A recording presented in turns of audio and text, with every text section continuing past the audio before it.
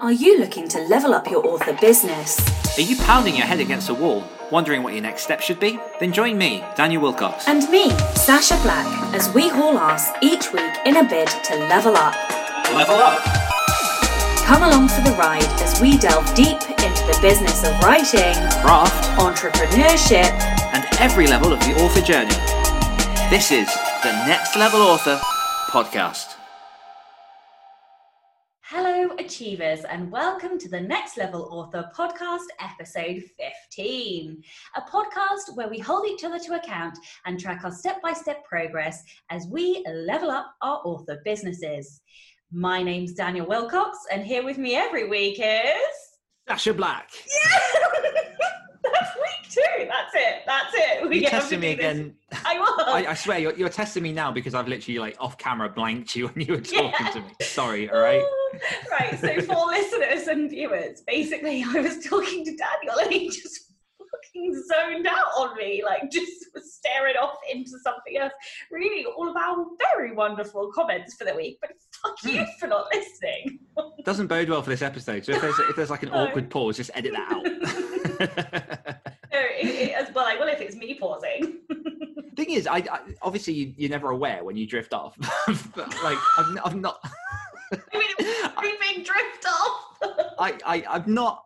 I don't know. It was that moment where I heard you speaking again, and then obviously you stopped, and I was suddenly right. Yeah. There's no way of getting out of this. It was so obvious. So it's just wow, Dan. Wow. I'm sorry. It's fine. I will forgive you. Okay. How have you been? How's your week been? It's been good. It's been long. It's been a week. Yeah, it's been a weird one. I took pretty much Tuesday off because I woke up and my body and mind were having literally none of it. And I think I'm now at a point where I can tell that there's literally no point pushing through those days. And the only thing that you can do is suck it up and try again the next day. But I hate it because having those days is literally when your body literally says stop, rest, because it's not scheduled, it kills me. Yeah. Do you know what I mean? It's it could be at the weekend where it's more, I probably worse because I've got my son and I obviously want to give him my attention, but it's I've got things I need to do, and you have that kind of just that worry, because then it gets burdened on with I need to catch up, and that doesn't really help when you're trying to relax and rest it off a bit. But I think I'm getting better at just recognizing when those moments are and letting myself recover. And then the other problem with us as indies, there is actually never a time where there is nothing to do. When you're in your day job, you can get to a point where you've done everything, and then you're waiting for other people, and therefore you can relax. But as an indie and as a business owner, we are the biggest bastard bosses ever, because there is never a time where there is nothing to do.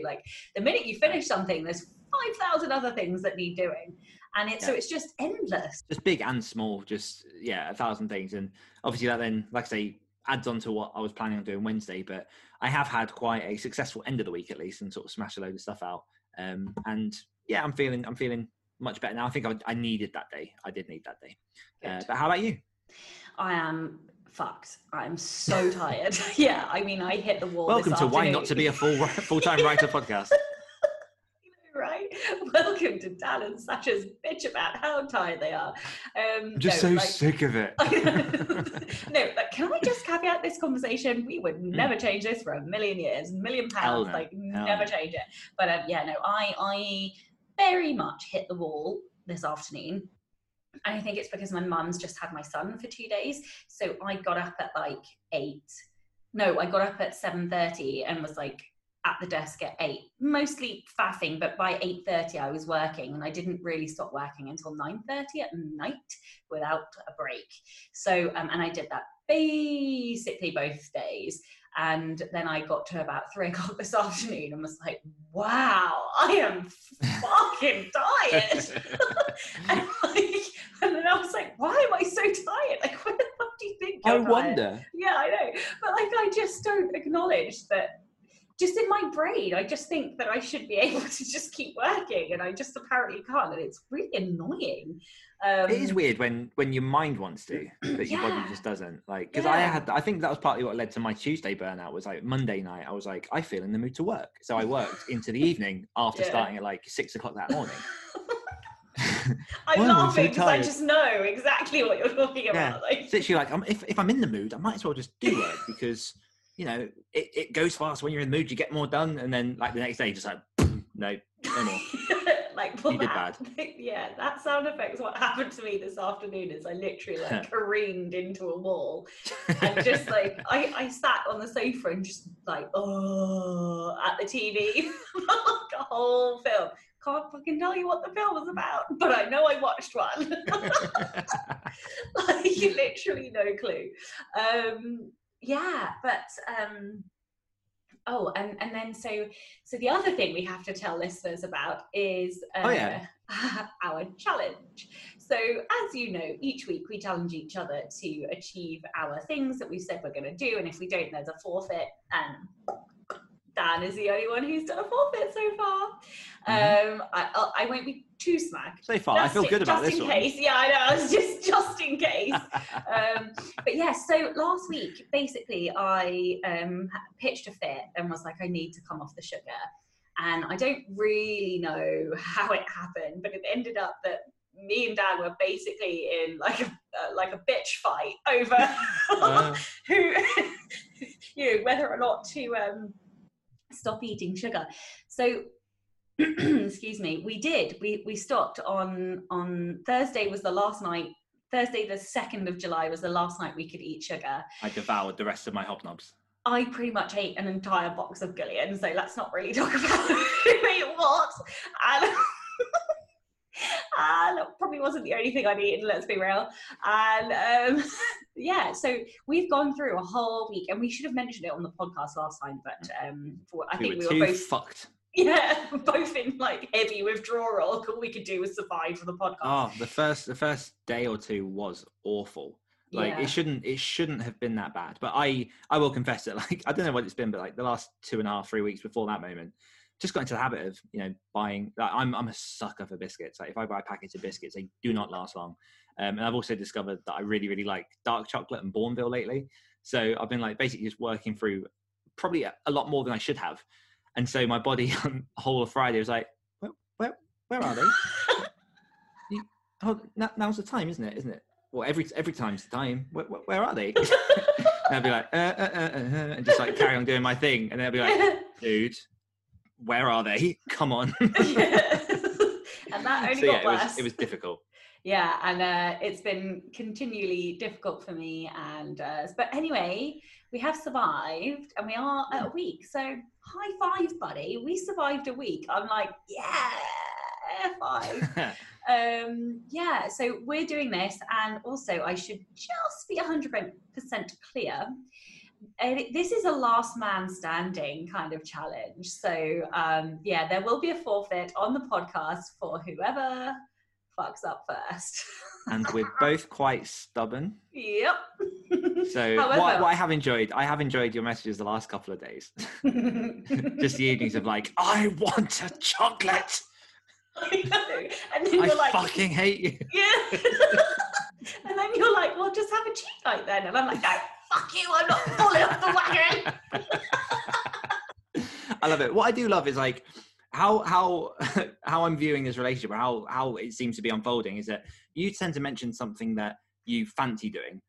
I realise that I've wanted an accountability partner for a long time, and I need someone to help me, and that there aren't a lot of people in my circle who will actually stick to the things. And then I literally go, okay, we'll make it happen. Yeah, I know. And then I'm like, wait, there's something else. No. I don't think there's something else I don't think we're going to talk about yet. But that was mentioned, and already that sort of started picking up steam, and it's just now like potentially rolling down the hill, getting out of control. Basically, we have to learn to not say anything unless like we want it to happen, because both of us are, I think, we both have that, well, it's happening now, and then the other one won't back down, so then we're like, fuck. Literally, I've never had it so bad that like I've been staring at the biscuit tin, and literally the voice in my head is going like, you could just do it and not tell her, and then the other part's going like, no, I need the moral victory. Yes. That's what even told Chloe, I was like, Chloe, I am going to win this morally. Like, I will. So we're not going to eat sugar for 27 years. I know. Basically, oh my god, I think I've got the giggles. Because I can picture us basically like meeting up and going somewhere and then being like, okay, let's agree to end this, and we both got like something in our hands, and then as it comes to our mouth, like, you first, no, you first, at the same time. I knew you weren't going to go. Oh my god, that's exactly how I see it in my head too. Mm-hmm. Yeah, but I even told Chloe, because I was like, I can't, you know, I just how you're saying about the moral victory, like, I just won't cheat because I'm not that kind of person, because I have to know in my head that I won fair and square. Oh my god, where have we gone on this podcast? And we haven't even got to the question. Okay, what have you been enjoying this week? So I will go for, I've been watching a series on Netflix called Unsolved Mysteries. I don't know if you've seen it advertised at all, but I bet you Chloe's watched it. It's really, really good. It's really good inspiration, particularly for people who are looking like down the route of like mysteries and thrillers and whatnot, because they're basically like real life cases of people who have gone missing, and there have been pieces of the case that just don't make sense. One of them is about a UFO experience that a group of people in a small town, they're all in the US and a lot of them are in South America, so it says a lot. No offense if you're from South America, I didn't mean it. But all these people in this town have like a collective experience, or like a good number of people in this town have a collective experience of being abducted and things like that. And it just goes into like the history behind it and all the stories. And it's really good for just, when I was watching it, I was like, okay, these stories are genuine things that I could apply to some, you know, mystery elements within a horror or within like a dark thriller or something. And just because they're real, it almost justifies sometimes the absurdity of the ideas that you have yourself. So that's mine, Unsolved Mysteries. Did you hear me coughing at the start then? Or did I manage to mute myself? It was C sharp, wasn't it? C sharp. Oh no, so I didn't mute myself. No. It was only a little cough. You're fine. Oh no, it was huge. It felt huge. Oh, then yes. Oh, I did mute myself. I heard a little bit. Oh, okay, but then not the whole of it. Oh, no. Whatever. I will just edit it out. It's fine. Anyway, my call of the week. That does sound cool, and also like I'm almost certain that Chloe will have watched it, or if not watched it, she will want to. So I'm going to tell her about that. Yeah, there is. I'll quickly add. There is. I think it's the end of episode 2, maybe. One of the creepiest things I've ever heard come out of a man's mouth in relation to the case, to the point that like me, the horror author, got freaked out by what he said and how he said it. I won't say any more, but there was like a 30-second clip of, I'll give people a bit of a clue of like when a guy is holding someone's ashes and he says some stuff, and I'm like, I've never been more freaked out in my life. Well, I want to know what it was now. Well, I'm going to get it wrong if I say it, so people watch it. I believe it's at the end of episode 2 or something. I'm definitely asking you off air. Okay, my call of the week is, so Joanna Penn talked about this on her podcast, or I think it was her podcast or somewhere anyway, and I then promptly forgot about it until I was browsing Netflix and then saw it and was like, saw the trailer, because I always watch the trailers on Netflix because I hate starting something that's shit. It's just inefficient and a waste of my time. So I always watch trailers. So Warrior Nun, oh my God, I'm obsessed. It is amazing. And yeah, we watched, I think, 2 or 3 episodes last night, and I was like, but like, are you sure you want to go to sleep now? Like, are you sure you want to go to sleep? And as Clary's like half conscious, and I'm like, can't we just do one more? They're only short, go on. But no, so yes, that is my thing I'm loving this week. It's called Warrior Nun. And yeah, it's just do yourself a favor and watch it. I'm not sure if you'll like it. What form of warrior is it? Is it warriors in a fighting nun, or is it warriors in a nun that is concerned? No, fighting. She's a badass warrior. Yeah, so like fights demons, and yeah, it's awesome. That sounds amazing. Yeah, I loved it. It's what a concept. Whoever came up with that is a genius. Okay, weekly confessional. How did you do? I completed it. I finished my second round of edits on When Winter Comes 2. Went to readers and people to do their magic. And also, as of today, finished the collaboration project, non-fiction project I'm working on, which I'm very, very happy with, because I did worry that Tuesday off was going to affect it. But again, I found that writing non-fiction is a lot of fun, particularly when you're writing about something that you know well. There's something quite gratifying about, because you have knowledge stored in your head, and then when you try and speak and communicate to people, sometimes it's difficult. So it's almost like a way to process the stuff that you think you know, to try and find the right way to teach it to someone. So yeah, I finished the first draft of that, which I'm going to clean up and then basically get ready to ship out and do whatever needs to be done to it. But yeah, hit mine. Happy days. Well How about you? Yeah, I love what you just said, and that's actually why I started writing nonfiction, was literally sorting out knowledge in my head. So yeah, I completely it's given me an idea for a possible other non-fiction book. Oh, I definitely want to hear about that off air. Okay, so I can't actually remember exactly what I was supposed to do. I think I was supposed to 10 slide decks. Shut up. No, I did not. You're such a knob. I think I had to do one slide deck, which I've done one, and I started on one of the bigger topics for modules, and I'm so close to finishing that. So, and that's kind of like 2 in 1. So I would say I've done 2 3/4, which I'm quite pleased with. Yep. I'd like to get to the end of that and possibly one more by the weekend, but we'll see. Anyway, the important thing is I did it. Also, prime the audio booth, I believe I had to do, which I did do, and I took some great time-lapse videos as well. I love it. And yeah, and I'm going to do like a tutorial and see if we can time-lapse building it as well when we build it in here. So yeah, I'm going to put down all the materials I did and how we did it and the measurements and all that kind of stuff, so that if anybody else wants to build themselves a phone booth style audio booth, they can. Whiteboard up. That's not on there, but yeah, that wasn't awesome on there. But yes, my beautiful whiteboard is actually, this is a new whiteboard, which is massive, and I'm in love with it.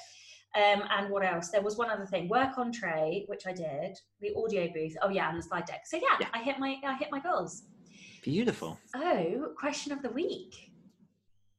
So the question of the week last week was, how do you defeat imposter syndrome? And we had a bunch of comments, so I'll just work through some of them.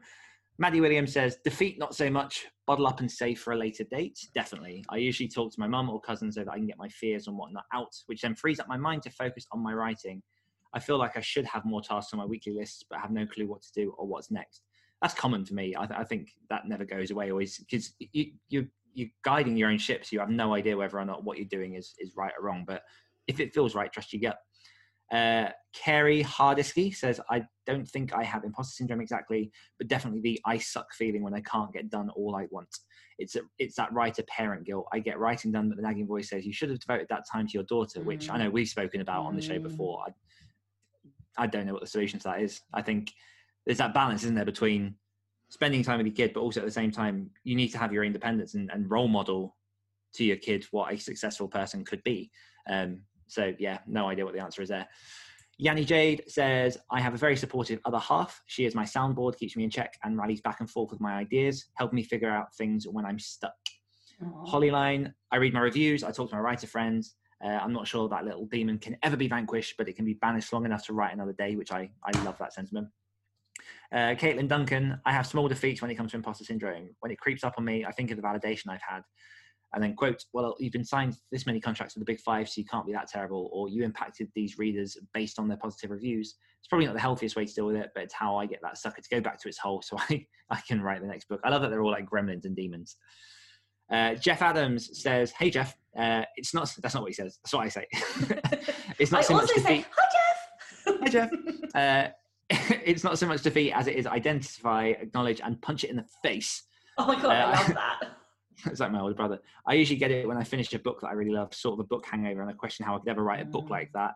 Of course I can't, since I'm not that author, but it can play temporary mind games with me that I usually banish quickly. How did I miss all these comments, by the way? Normally I reply to them all, but I think I missed every single comment this week because I didn't know we had this many.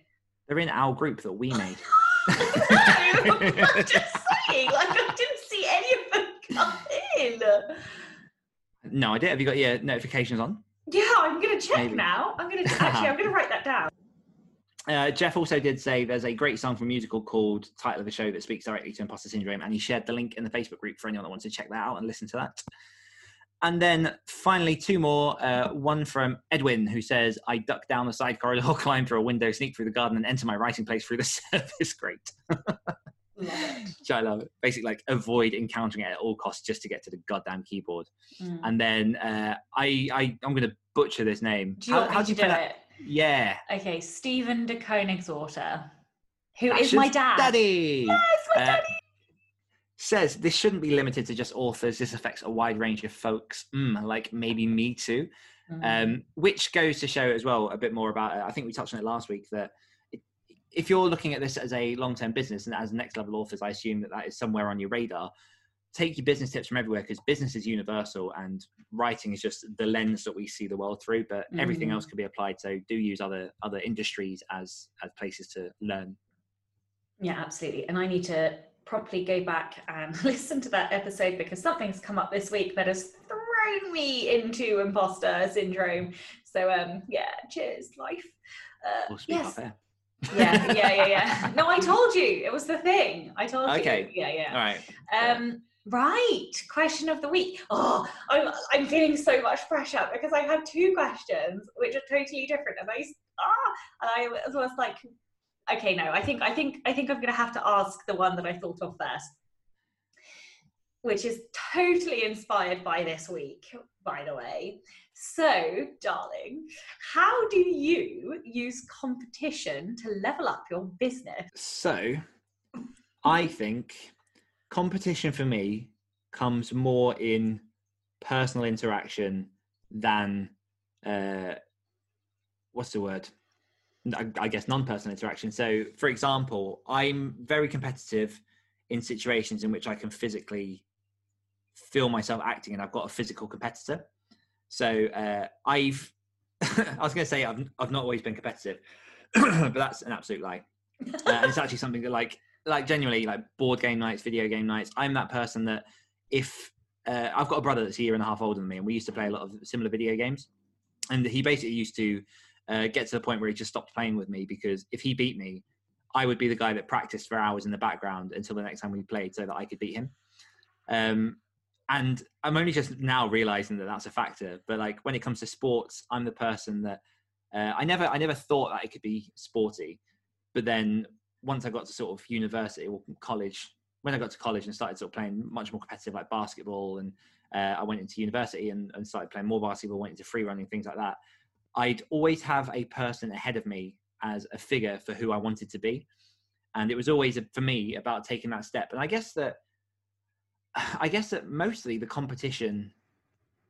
primarily the competition is with myself, because I want to reach the best point that I can get. And knowing that you've worked hard and you've reached the next step each time is invigorating, and it's something that's empowering. And I don't know if I'm trying to think which way I'm trying to spin this. Just the honest, just your way, like, you know. Yeah. I mean, don't spin. Just be. Yeah. So I guess my competitiveness comes out more in personal face-to-face interactions. Obviously, like with our sugar thing, that's now firmly set in place, because it's no longer just, oh, let's come off sugar. It's, can I beat this bitch? Yeah. Exactly. And I don't know, that fuels me, that holds me to account, and obviously as a side part, that's going to make me better. But when it comes to things like, listeners, we had a bit of an internet go down, death. Outage? Outage. So yes, there is a bit of a skip between what we were saying and where we're lifting off, starting off now. God, I am tired. So yes, you were talking about how you were going to spin this, and I was like, no, don't spin it. And then you were talking about your brother and how you used to like go off in the corner and practice until you could beat him. Okay.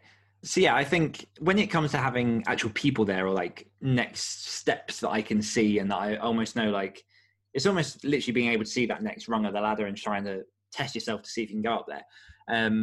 And that helps me keep accountable and keeps me having something to drive towards. And I like progress. I generally think that like progress is the formula for like happiness in life, because as long as if you keep moving towards something positive, then that's awesome.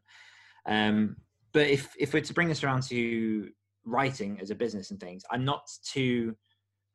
don't really use competition too much when I'm looking at the charts or looking at like other people within my genre that are doing their thing, because I think I've got it into my head now that I've got my own path and they've got their path. And obviously if they're doing things that are working, then by all means, I'm going to be using them, but I'm not in competition with other authors. I just use the things that work, or try the things that are working for them as good practice. Because I think when it comes to author business, my competition is me. It's wanting to try and better what I did last time and just slowly grow. Because I think if you have grandiose dreams of, you know, you've got, let's use Lindsay Broker, because she seems to be the staple for success for a lot of people, and rightly so. She does very, very well.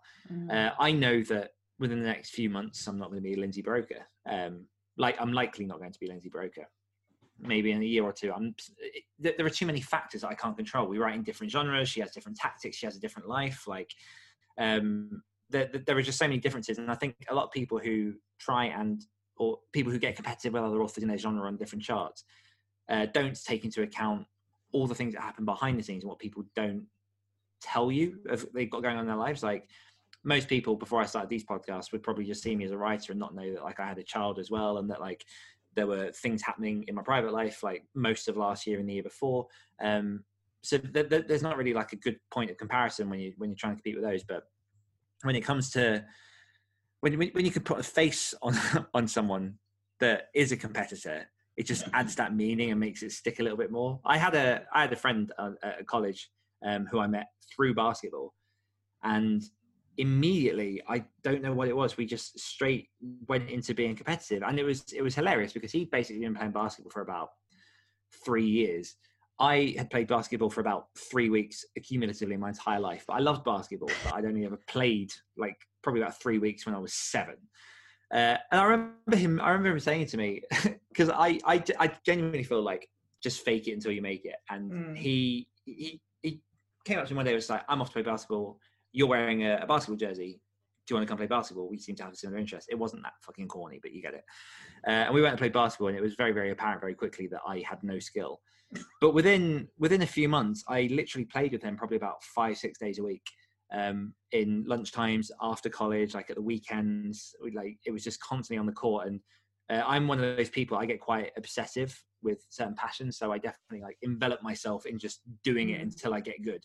And even now, like my because I haven't had the proper fitness goal in ages. I can't remember if I told this to you. I think I might have. But I'm currently training to join the local basketball team when the coronavirus pandemic shifts.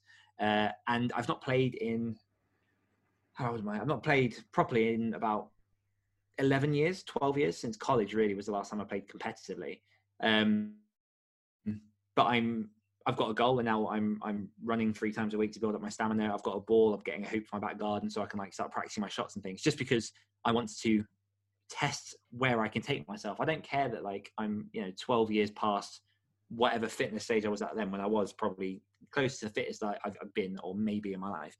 I just want to see how far I can go, and I think I'm at a point in my life where like I don't see the point in holding back, because I'm going to be looking back in 5 years and wishing that I did more, because in 5 years' time, some part of me is going to degrade to a point where I'm going to be slightly less. Whoa. Calm the fuck down, Dan. Calm down, because we all know that's not what I mean. Yeah, you fucking better not be as well. No, but I mean, like, it sounds depressing, but obviously the reality of life is that life wears you down.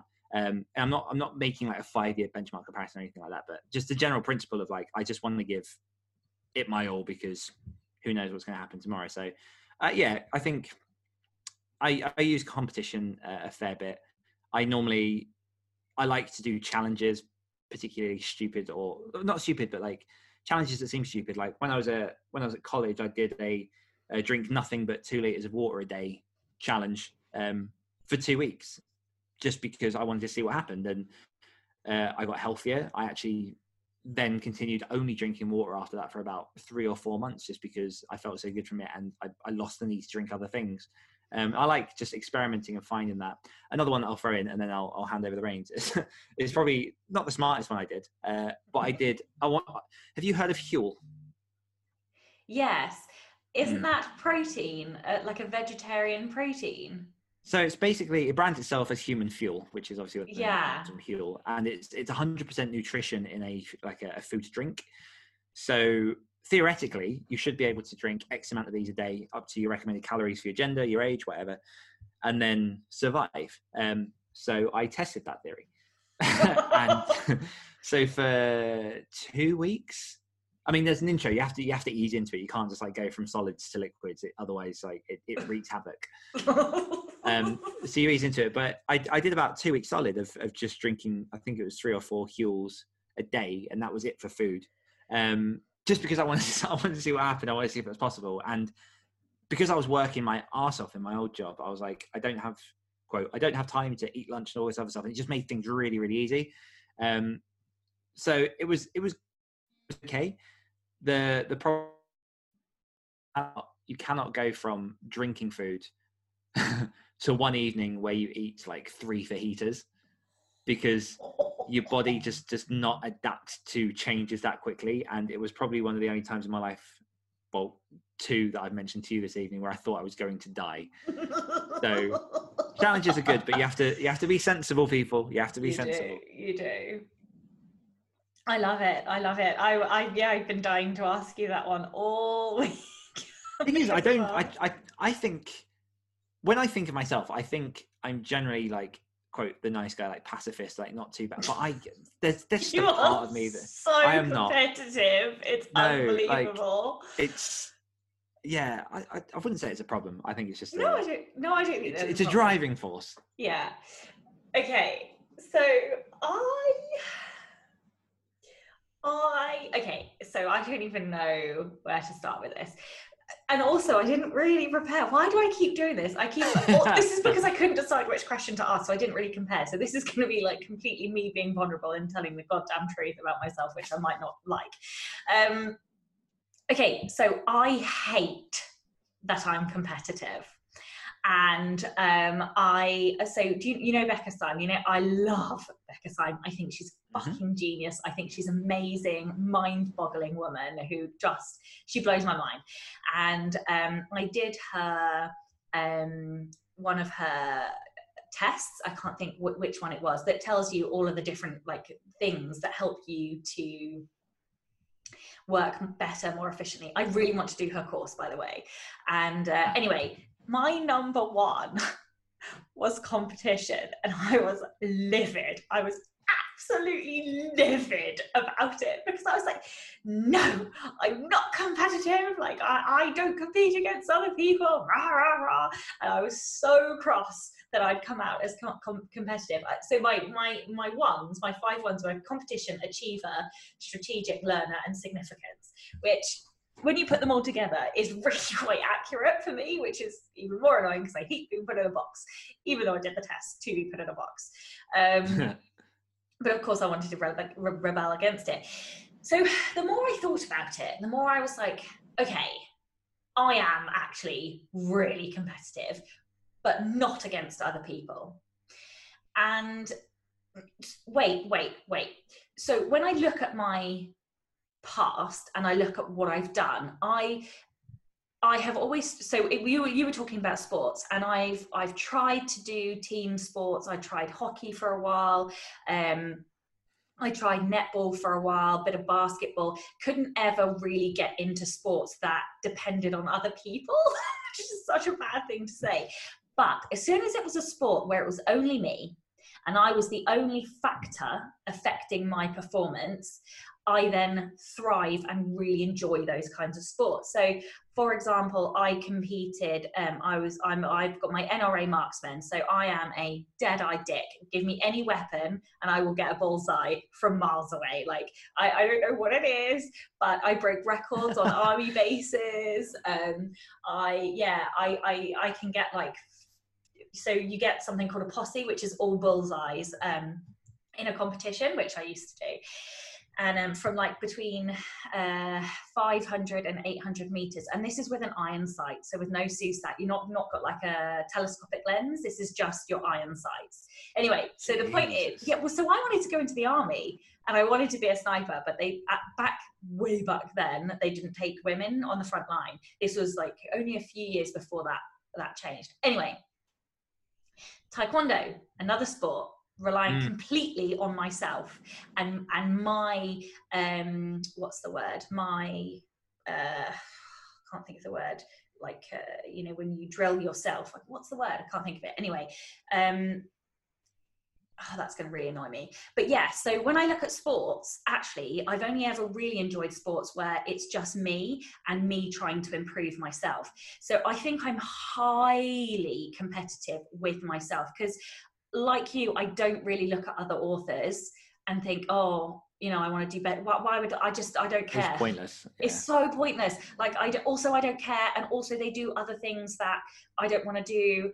And yeah, so I just like, I don't really compete against other people in that respect. When it comes to fun challenges though, that's a completely different matter. Are we branding this a fun challenge? Well, you know. But associate the word fun with it, but yeah, but also though, I think it's our relationship though. So like, it's the banter that's in it, like, and that's what, you know. So like we're going to be 90, buddy, still sugar free. I sent Sasha a picture of a cookie. You sent him a picture of a donut. Yeah, we are bastards to each other. But yeah, so like in these circumstances, then I get super competitive. And like also, you know how, so me and Chloe is also very competitive. And so we don't play together, okay? We don't play because that does not end well. But on a team, we are fucking awesome. So we did like this fun quiz earlier on in lockdown over Zoom with various other friends and family. Like we just sort of gave each other the look that said we have to fucking win this, like no matter what. Like, and we did, obviously. But yeah, so in terms of the thing that I wanted to bring it round to, like truly answering the question, how do I use it to level up my business, is I get highly competitive with myself. So if you remember, when I was launching the Anatomy of Prose, I was almost to the point of frothing at the mouth because I wanted to beat my previous, pre-order record. And I wanted to do better. I wanted to better myself. I wanted to beat myself. I wanted to beat, past me. And I was like messaging you and stropping and throwing my toys out of the pram. I need to do more. I need to be better. I need to be better at marketing.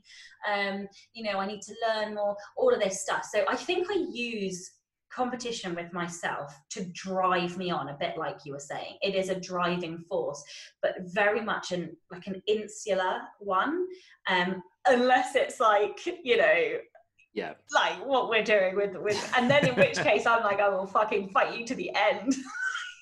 But yeah, but yes, but and so I'm kind of coming to the point where I'm accepting that I understand why competition came out number one, because yeah, I do like my gold taekwondo medals and I do want to be the best, and yeah, everything that I do. Even so, like for example, grading with taekwondo, so you go to your exams to get your new belts. I've got the highest mark you can get for every single one, and but I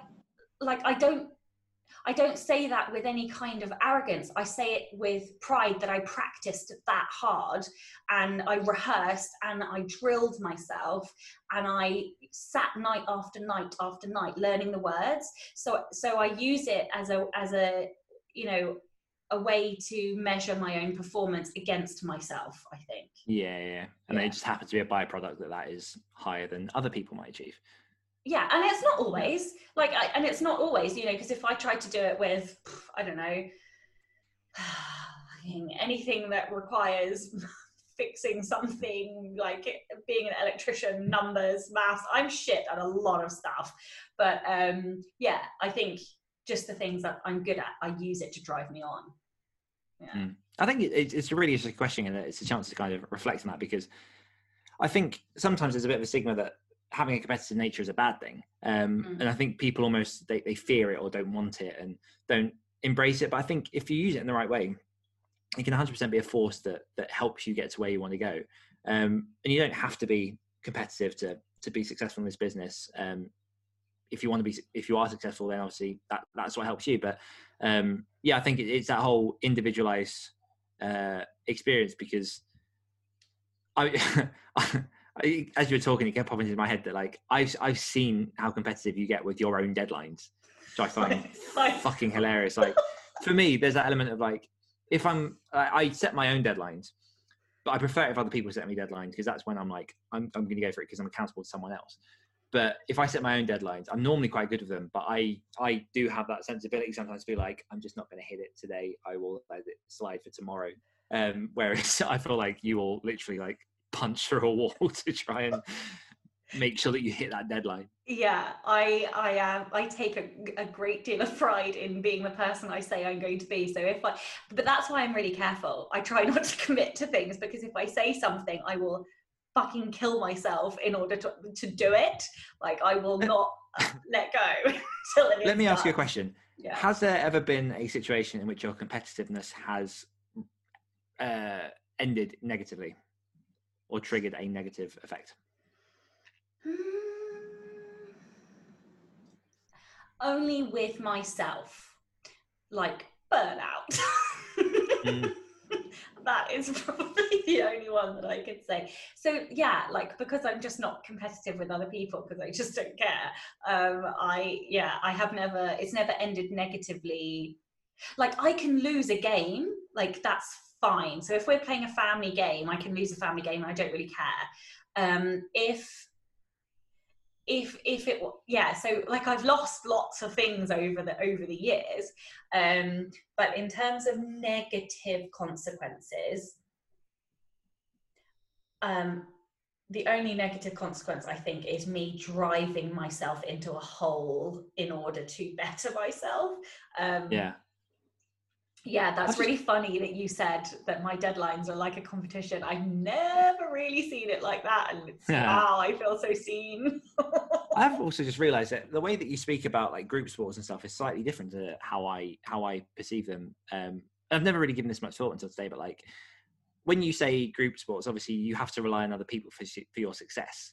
Whereas the way that I play group sports, and also you mentioned board games, this kind of applies to that as well, is that all I care about is that I'm giving my 100% and that I'm being the best that I can, because those other factors around me, all those other people, I can't control that, but I can control the part that I play. So that's where my competition with myself comes in. And that's similar with board games, in that like I will fucking give it everything I have to win like a family board game. But if I lose, I'm not sour because I tried my hardest. So I think it depends on the context. So for example, I could go and do like rounders in the field with friends and family, and that's not competitive. I don't care if we lose, that kind of stuff. If I'm on the university hockey team and we lose, I'm going to be pissed off, especially if I've done my best. But that's not necessarily like I don't necessarily care that somebody else didn't play well. I just care that collectively we lost. Yeah. So like it would definitely depend on context. Like I don't like losing, I really don't, and I'm not really afraid to say that. Like I'm sure I'm probably going to get judged really badly for saying that now, but it's honest, and lots of people don't admit to that. I think it's okay to not like losing, because that's not the result we wanted at the end of the day. But yeah, no, like I played hockey for probably like 4 or 5 years. But I just used to find it frustrating when, and it was even worse if I'd underperformed. Yeah. Because then I'd let other people down. Like it was much better if somebody else had let me down than me then letting somebody else down, because then I would kick myself into the ground, you know, like I would absolutely torment myself over that. So, but because of that frustration of things that I couldn't control, that's why I went away from the team sports, because I can't, because in those situations, it is a competition. You are in competition. That is what, you know, unless it's like a fun team, it's just a recreational team. But I've never done that. I've only ever played in team sports when you are competing. So I've never done a fun recreational team sport. See, I'm flipping that, because I'm now going to a point where I'm seeking that group team culture, because I've been by myself writing for so long now, and like even in my old job, like when you get to a certain level of management, you're basically alone anyway. So I'm now in this position where it's like I really want that like community group thing that's separate from writing as well, because that's the big part of me wanting to join a basketball team, is like it's something just away from writing, something that I'm passionate about, something that I love, that is different. And yeah, it gives me a break. But that's so interesting, because I want and need exactly the same thing, but I go to a taekwondo club where it's a family club, but the sport is reliant on you yourself. But I also, one of the reasons I go to taekwondo is for that very need of needing a team, a family, and taekwondo is such a family sport, and it really does feel like a team, but your performance is based on yourself alone.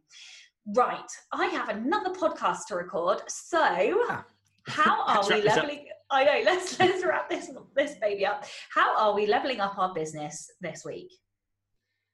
I need to. Oh shit, that's good timing. Well, tomorrow I need to upload the document for the pre-order for book 2 by tomorrow, so I'm probably gonna have to do that tonight. Holy crap, that snuck up. Jesus. And then next week I'm launching a book episode 2 in When Winter Comes, and I will also have made a significant this is all happening so quickly. I will have made a significant dent into the first draft of episode 3, which comes out on the 29th of July. Oh my god, you are such a machine. I've done something wrong. What have you done? No, it's just a time constraint of like making it happen. But the thing is, partly I chose this to push me into making it happen, because otherwise I'd keep like just pushing it back. But it's crept up on me. I do need to upload the document. So you're terrified about the things you just committed to. Is that what you mean? Well, episode 3 is coming out on the 29th. I promised it to people. It's going to happen. I haven't put a word to paper yet, and it's 20,000 words. So I've got 2.5 weeks. Otherwise you get another forfeit. Hey, then it would be. It's fine. I'll make it happen. Okay, so this week I am going to work on Trey. Still, again, more. Hopefully I will be faster, please, Karma. And I will also work on more slide decks. Oh, awesome. And fun one, which is not accountability, but fun one. We're getting, fingers crossed, our carpets delivered on Wednesday and installed on Wednesday, which means, fingers crossed, I should have a completed office next time we record, and that's if I have the time to unpack everything and sort everything out. So yeah, fingers crossed that will be a fun one, not accountability, just in case. No carpets, forfeit. Yeah. Audience question of the week. So I think we should ask the guys this, and be brutally honest. You're probably all judging me for being highly competitive now, but anyway, I think people don't expect it from you, to be honest. What? Oh my god! Really? If it's number one, if it's number one on your personality thing, and if people have listened to this week after week, I think people have get that there's probably some element of competitiveness in you. Maybe not to the degree that you've displayed, but I think people won't be surprised that you and I are competitive people. I'm speechless. Which I know you have to go, but also flipping this, I've suddenly like thought to the right as well. Hi Jay, in which those two don't seem competitive at all. Yeah, fine. I may be misrepresenting you, and I apologise if I am, but that's the impression I get. Yeah. Oh God, why are we doing this podcast? I'm like exposing myself in ways I'm just so uncomfortable over. Because we want to have a record of us ruining our reputation. You are ruining my life, Daniel. And you love it. I know. Oh, I'll see you next week. Bye. No, you haven't asked the question. Oh my God. This is such a shit show this week. Okay. Audience question of the week. I've completely lost it. Audience question of the week is, what did I ask?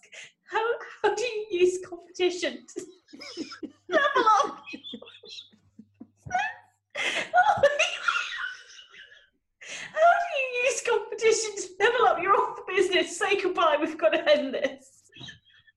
Bye, Daniel.